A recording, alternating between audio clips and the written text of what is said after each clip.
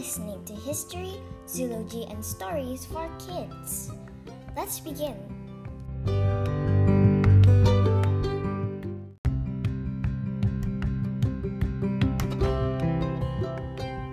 Hi friends! Welcome back to History, Zoology, and Stories for Kids. Alright, today we're going to be continuing our astronomy edition. Okay, so last episode we left off when we were talking about Galileo Galilei and the guesses that some people had about stars in the sky and how Galileo and Galilei and others has gotten punished by their guesses. Well, now we're going to be talking about a space race. So as time passed, astronomers wanted to get closer to these stars and planets.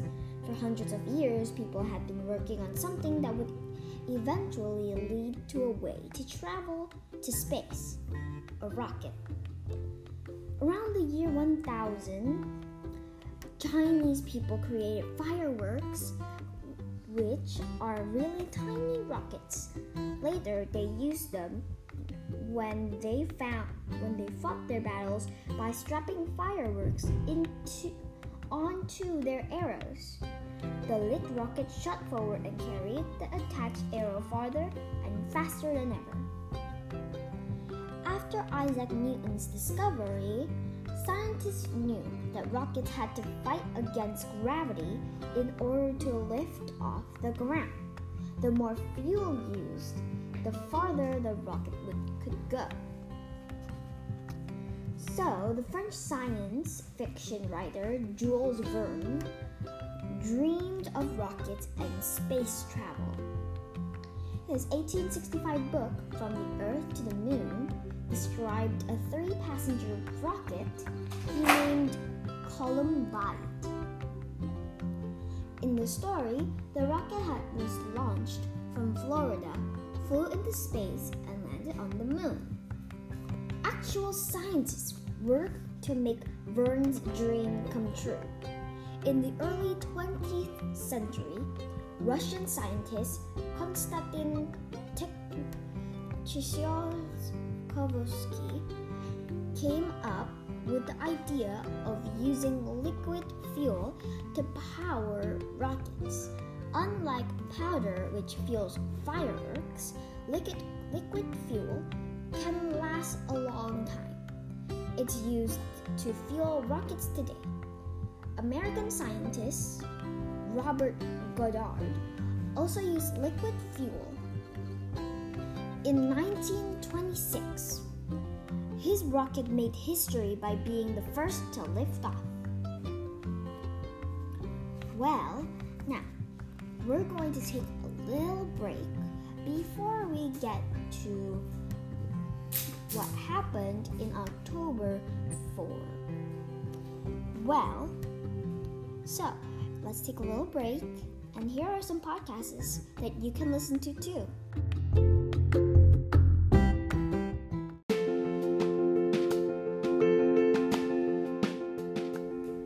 Hi friends, so here are some podcasts you can listen to. It'll be great if you support these podcasts too. They're my favorite podcasts to listen to. Check out Forever Ago, Brains On, Smash Boom Best, or Moment of Now, on with the show.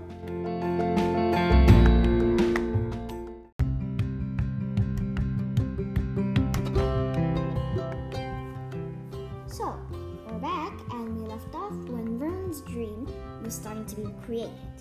So on October 4th, 1957, the Soviet Union, a confederation of European and Asian countries, including Russia and Ukraine, launched a rocket. The rocket carried Sputnik, the first man-made satellite, into space. In November, their second satellite was launched. This one carried a dog named Laika. The United States was amazed at what the Soviet Union had done. The US also working on developing rockets, but Sputnik's success put the Soviet Union way ahead. Sputnik sparked the start of the space race between the Soviet Union and the United States. Ever since the end of World War II, each of these powerful nations had been suspicious of the other. Who had the strongest army? Who had more advanced technology? Soon after Sputnik, the US President Dwight D. Eisenhower signed a bill that created the National Aeronautics and Space Agency, or NASA. NASA's mission: explore outer space. Well, that's it for our astronomy today. Now, we'll get onto our zoology about cheetahs. Stay tuned.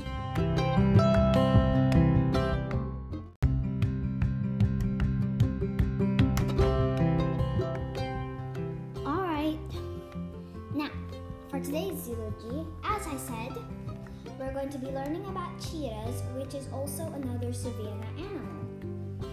Okay, let's see. Cheetahs, here. Cheetahs.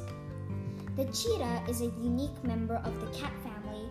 It is the only cat that, while hunting, regularly relies on speed rather than stealth. The cheetah is the fastest animal on land over short distances. The magnificent cheetah can reach speeds of about 113 kilometers an hour, which is 70 miles per hour, which is very fast. So, now let's talk about its roar or purr. So the cheetah is commonly referred to as a big cat.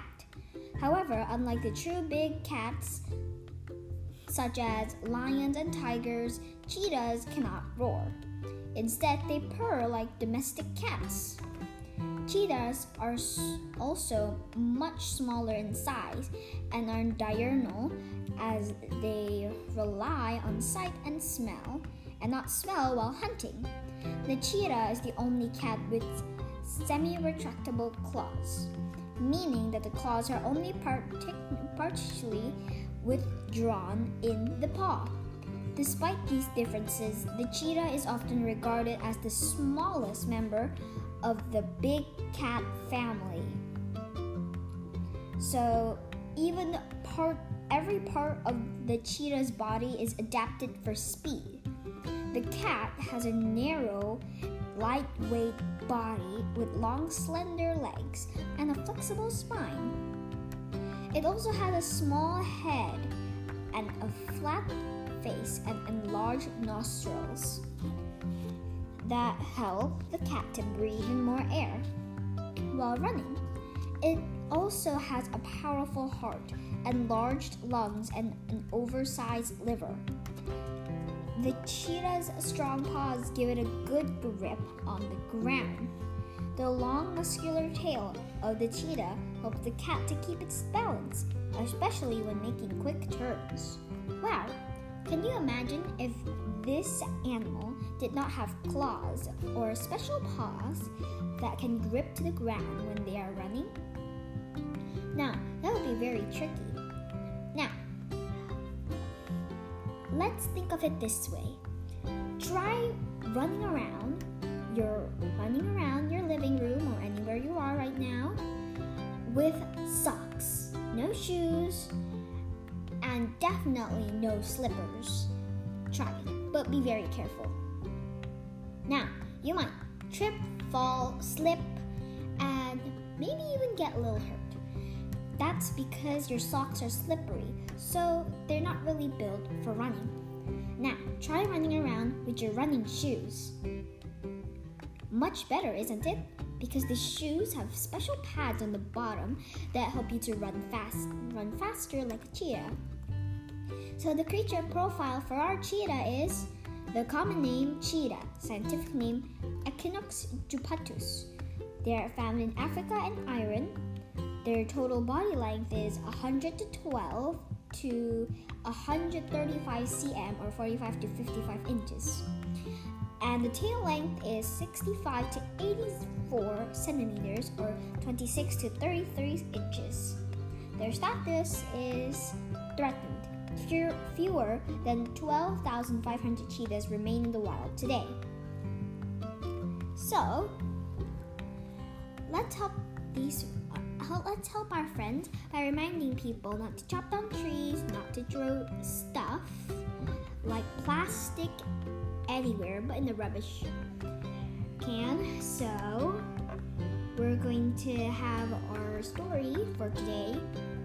Now, this story is a little bit long, so this episode might be a little bit more longer than expected. Alright, so let's take a short break. Then, let's read together Paddington and the Marmalade Maze.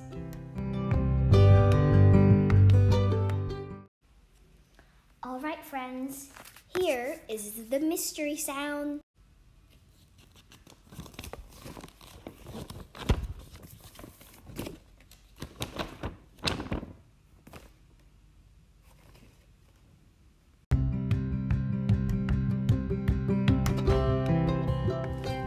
Alright, friends, what do you think the mystery sound is? We're going to hear it again later in the show. Well, we're going to read our story now. It's called Paddington and the Marmalade Maze. Let's see. Here it is. Ready? Okay. Paddington and the Marmalade Maze. One day, Paddington's friend, Mr. Grouper, took him on an outing to a place called Hampton Court Palace. "I think you will enjoy it, Mr. Brown," he said. As they drew near, it's very old and it has over 1,000 rooms. Lots of kings and queens have lived there. Paddington always enjoyed his outings with Mr. Grouper, and he couldn't wait to see inside the palace. As they made their way through an arch, Mr. Grouper pointed to a large clock. "That's a very special clock," he said. It not only shows the time, it tells you what month it is." "Perhaps we should hurry, Mr. Grouper," said Paddington anxiously. "It's June already."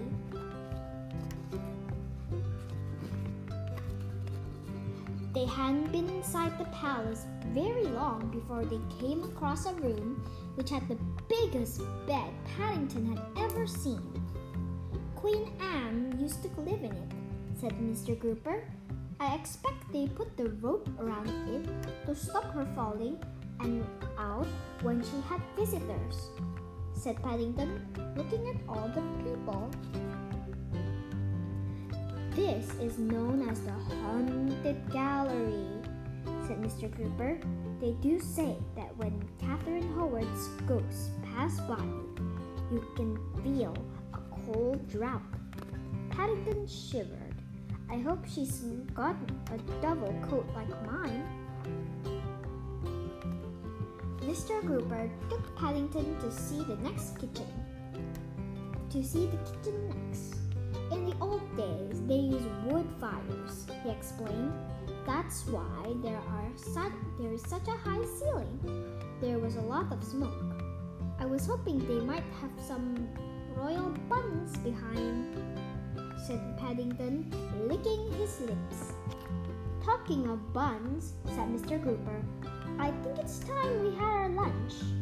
He led the way outside, and they sat down together at the edge of a pool.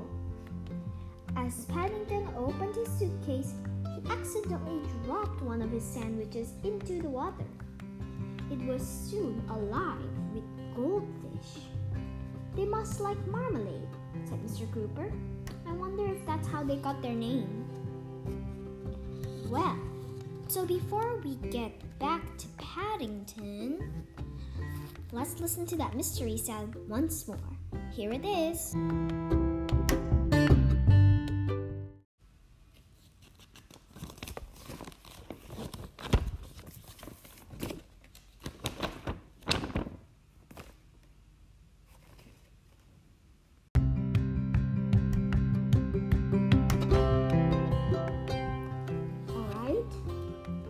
So what do you think it is? Here's the answer. That was the sound of unfolding a map. So if you guessed that, great job. We would like to hear other suggestions and some stories that you've written, or maybe even your guess of a mystery sound, or maybe you would like to send one. Well, you can check out the link in the description below to check out how you can send those things to us, and we'll be sure to put them on our show. Well, now, on with our story. So, when they had finished their sandwiches, Mr. Cooper took Paddington to see the grapevine. It's very famous, he said. Every year they pick over 500 bunches of grapes. Imagine that, Mr. Brown. I'm trying to, Mr. Cooper, said Paddington. I think I might plant a grape pip when I get back home. Mr. Cooper chuckled. I'm afraid you will have a long time to wait, Mr. Brown, he said. That vine is over 200 years old. Now, said Mr. Cooper, before we leave, we must visit the famous maze. Sometimes it takes people hours to find their way out. I hope that doesn't happen to us, said Paddington. My paws are getting tired. Much to his surprise, the words were no longer sooner out of his mouth than everyone around them began to talk. Hey, that sounds like a great idea, said a man in a striped shirt. Please do wait while I buy a new film for my camera, said a Japanese lady.